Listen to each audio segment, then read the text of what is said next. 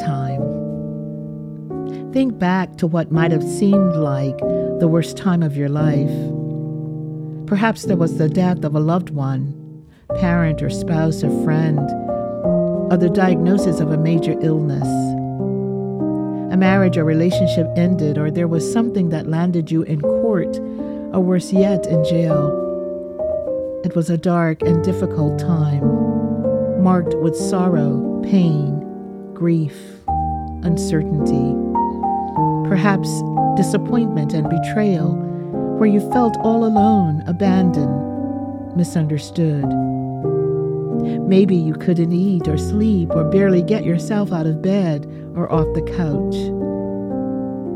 We imagine a very human Jesus and what appears to be the most difficult time of his life. Strange that we call it Holy Week. Perhaps there is something salvific for us, even in those dark valleys, the hardest of times. Only you, O Lord, can make something that is ugly and painful into something beautiful and glorious.